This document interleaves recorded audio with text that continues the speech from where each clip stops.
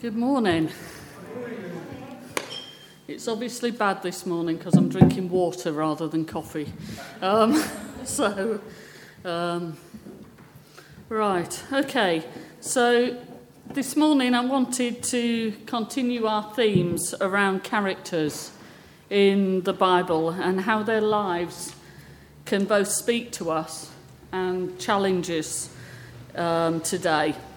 Over the last few weeks, we've looked at Peter, who denied Jesus but was restored and became leader of the first church. We've looked at Mary and Joseph and the significance they played in the birth and early life of Jesus, and then in the case of Mary, his ministry. Thomas, who was labelled the doubter but recognised the risen Lord Jesus. And last week, Florence spoke about Mary and Martha. And as I've been thinking about this opportunity to speak over a number of weeks, I felt God laying on my heart the character of Nehemiah. Maybe not a character that you would immediately turn your attention to, but someone whose life and ministry has significant things that can speak into our lives today and can reveal to us the character of God. I hope you'll bear with me today as I want to do things slightly different this morning. I want to initially talk about Nehemiah and then use a song that reflects about the things Nehemiah found and what God was able to do, but then later to focus on our lives, Jesus' ministry, and what God can do both in our lives and through our lives for our community, our church and society today. So the first thing I want to do is perhaps to set the context, oh grief, I can't see a thing, of Nehemiah in context. Now I'm very definitely not an historian. My history teacher years ago would have definitely agreed I'm not a historian, but I hope it helps before we start to think about Nehemiah. So you've got the children of Israel that were taken into captivity by the Babylonian Empire, and they were under 70 years of captivity. And then the Babylonian Empire were overthrown by the Persians. You have the first return. Might be better if I take my glasses off. First return. And that coincided with the temple being rebuilt. And then over a period of time, you have the second return that involves Ezra the prophet. Before that, you have Esther, that I'm sure we recognise. And then the third return is Nehemiah, and that's where we are today. And also you've got the writings of Daniel, Ezekiel and Jeremiah as well. So hopefully that just sets in context where we are in history. So the first thing we find about Nehemiah, and you can take the timeline off now, because so the first thing we find about Nehemiah is that he was stirred by sadness. Now there's some readings that this lovely table here are going to do that hate me because of the names. There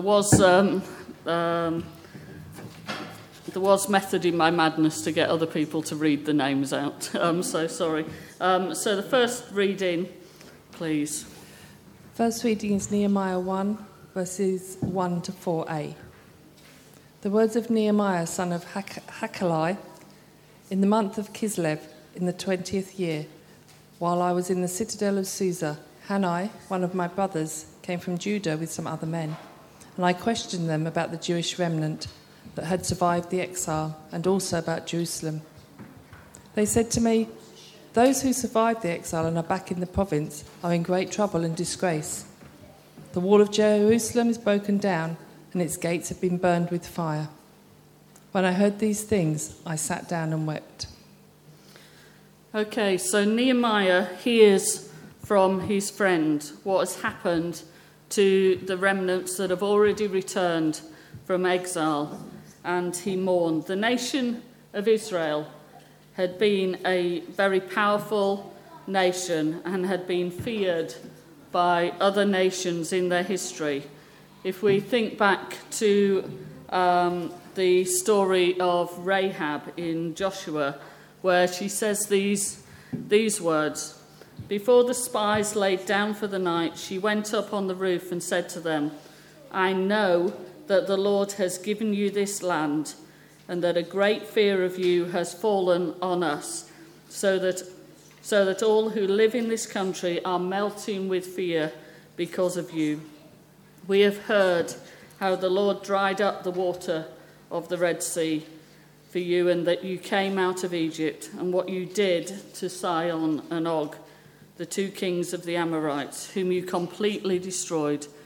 When we heard of it, our hearts melted in fear, and everyone's courage failed because of you. For the Lord your God is the God in heaven above and on the earth below.'"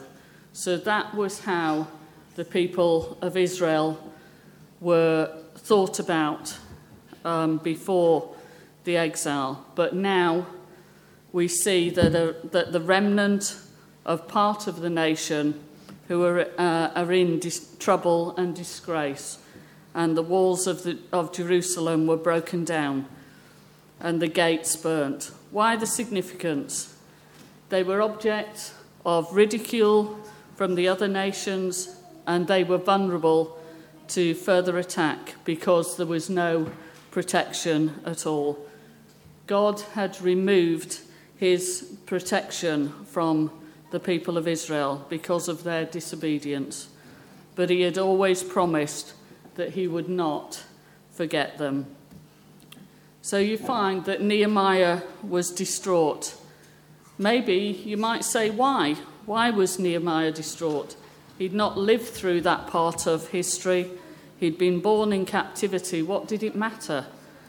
But Nehemiah had not forgotten his roots and followed the Lord God, even though he was in a foreign land, and he yearned for God's people and God's name to be honoured. Maybe for some of us during the pandemic, if we had family or friends that were not local, we worried about what was happening to them, what they were going through, and felt helpless because we couldn't do anything about that. And I wonder sometimes what our response is to situations around the world where devastation exists, perhaps in Ukraine, Afghanistan, Yemen, Sudan. Do we weep? Do we cry out to God? Do we long for God to act? So that was Nehemiah, who was stirred by sadness to what he'd heard about his nation, the nation of Israel. So the second reading is his response, persistence in prayer. Nehemiah 1, verse 5 to 9. Then I said, "Lord, the God of heaven, the great and awesome God, who keeps his covenant of love with those who love him and keep his commandments. Let your ear be attentive and your eyes open to hear the prayer your servant is praying before your day and night for your servants, the people of Israel. I confess the sins we Israelites, including myself and my father's family, have committed against you. We have acted very wickedly toward you. We have not obeyed the commands, decrees, and laws you gave your servant Moses. Remember the instruction you gave your servant Moses, saying, 'If you are unfaithful, I will scatter you among the nations. But if you return to me and obey my commands, then even if your exiled people are at the furthest horizon, I will gather you from there and bring them to the place I have chosen as a dwelling for my name.'" Thank you. So Nehemiah's response to the situation that he learned about was to pray. And if you look at Nehemiah, you realise very quickly that he actually prayed for 4 months.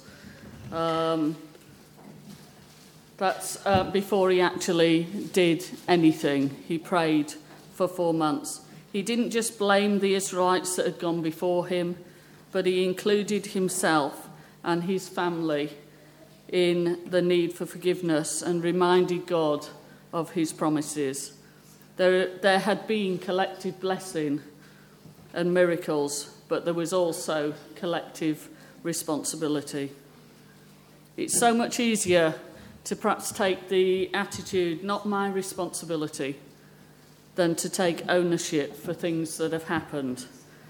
That's not to say that we're responsible for situations around the world, but are we responsible for things closer to home, for situations that have happened, for things that we've done, or even things that we haven't done that have resulted in consequences for other people?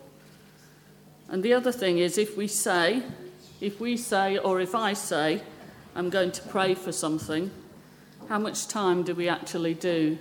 How much time do we commit to praying? How much time have I given praying through the topics that Jackie very faithfully gives to us each week? I can say this because she's not here. Week by week, or do we leave the church and forget about it till next week? How much do you and how much do I want to hear God for our next minister? How much time are we prepared to give in prayer to him? So then the third reading, boldness in addressing the king. It's Nehemiah 2, verses 1 to 4. In the month of Nisan, in the 20th year of King Artaxerxes, when wine was bought for him, I took the wine and gave it to the king. I had not been sad in his presence before. So the king asked me, "Why does your face look so sad when you are not ill?" This can mean nothing but sadness of the heart. I was very much afraid, but I said to the king, "May the king live forever. Why should my face not look sad when the city where my ancestors are buried lies in ruins and its gates have been destroyed by fire?" The king said to me, "What is it you want?"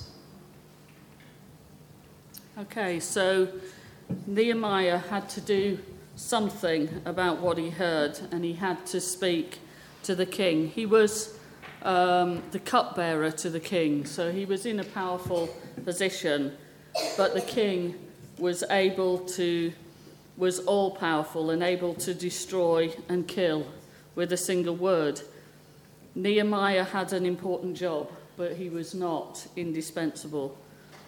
You may remember another person who had to speak to the king. In that timeline we looked at, we showed Esther.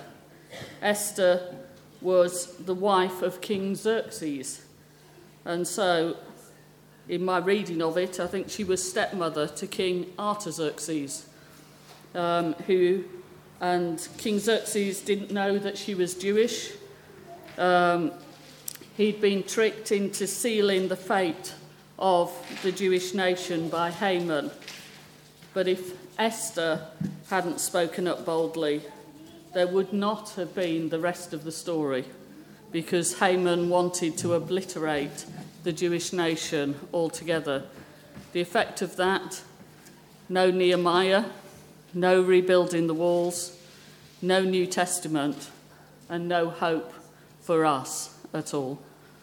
So Nehemiah spoke to the king, who not only hears him and allows him to go and see the walls of Jerusalem, but gives him his blessing and protection by giving him letters for safe passage and provision for the materials to rebuild. God doesn't answer our prayers with half measures. He gives much more than I guess even Nehemiah could have imagined.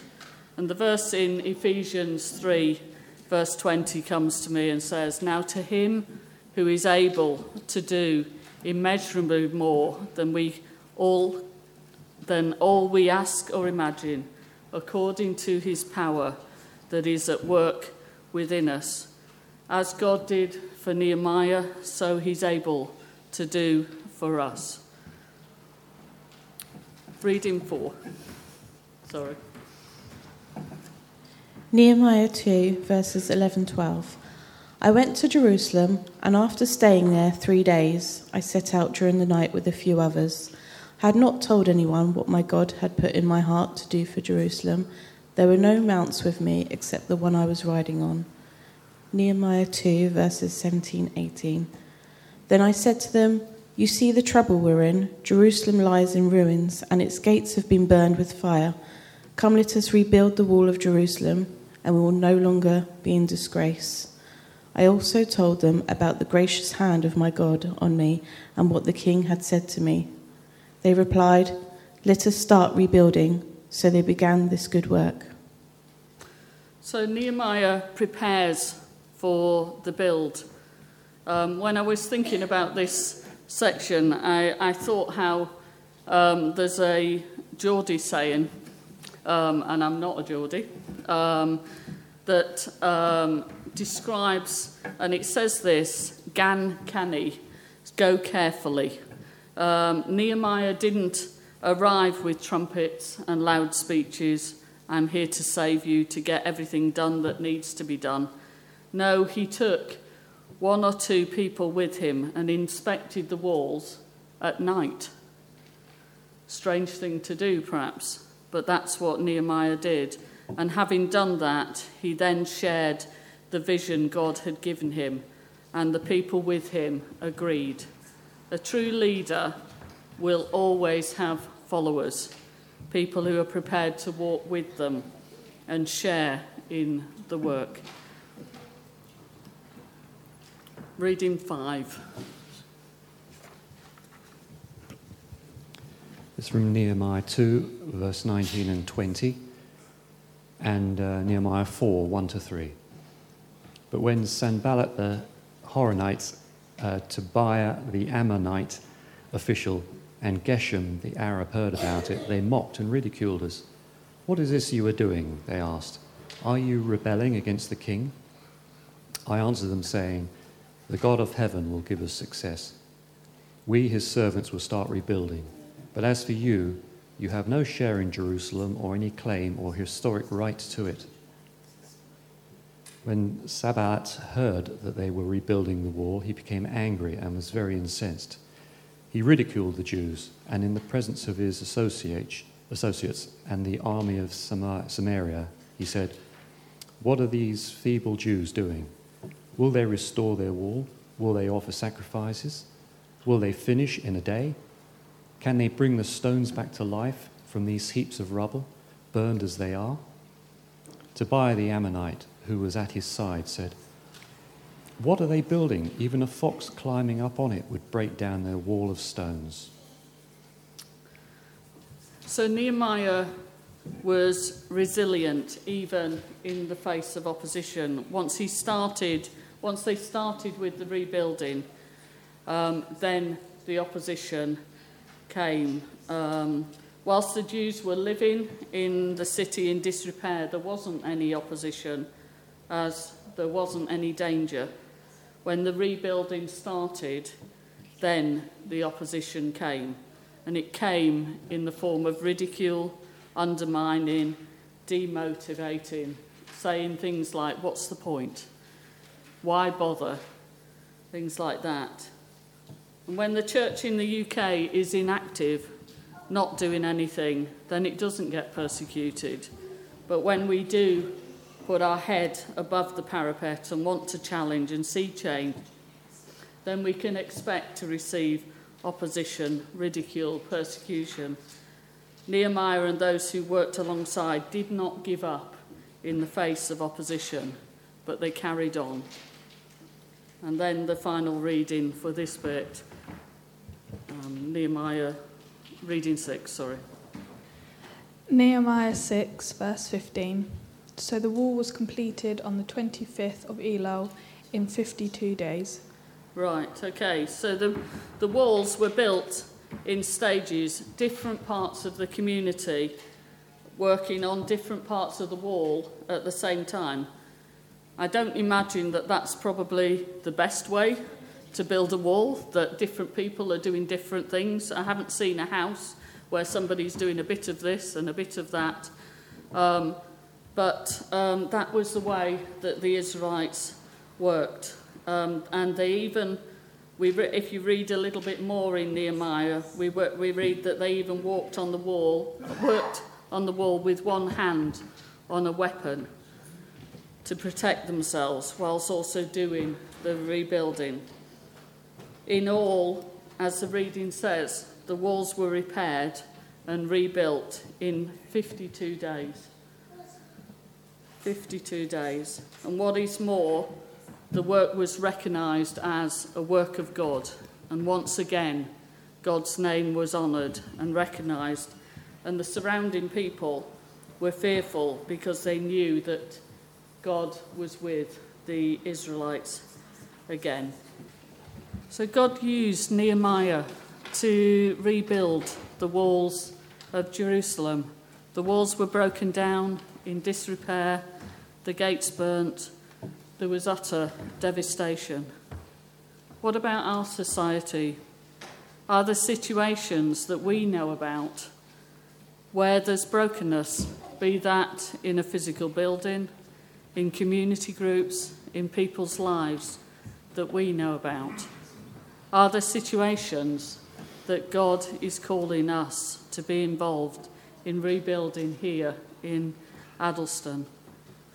The people of Israel must have felt broken, defeated, abandoned, but God brought about restoration.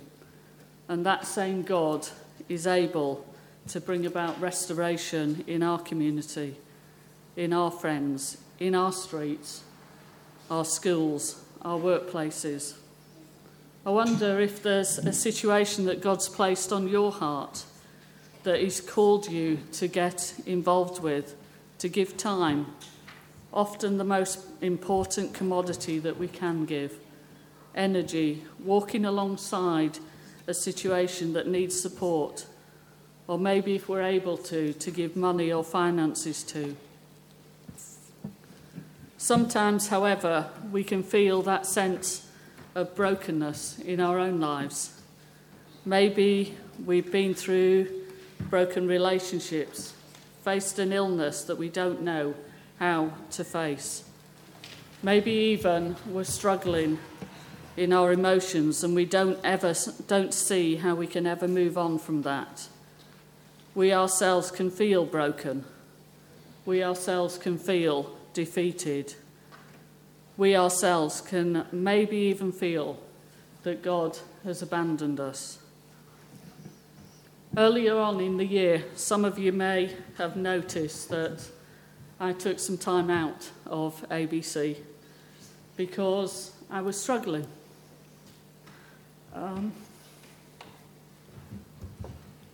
I felt broken, but God brought about healing in my life. I know that I would never at that stage have been able to stand up and speak this morning, would never have been able to lead the service, would never have been able to play as part of the worship group but only because God brought healing into my life. In Isaiah 61 verse 1 prophesies about the ministry of the coming Messiah. The Spirit of the Lord is upon me. He has anointed me to proclaim good news to the poor, to bind up the brokenhearted, to proclaim freedom to the captive and release from the darkness for the prisoners. And Jesus in Luke 4 uses those same words and speaks of his ministry, because Jesus is that Messiah, and that ministry is available for each one of us today because the Holy Spirit has come. So God can bring healing into our lives if we feel broken. Maybe there's something that you're asking God to do for you today. Maybe you need to find that healing today. The God in the Bible is the same God that's here with us now. And if we reach out to him, he's able to do much more than we can ever imagine. Let's be open to what God is speaking to us about today.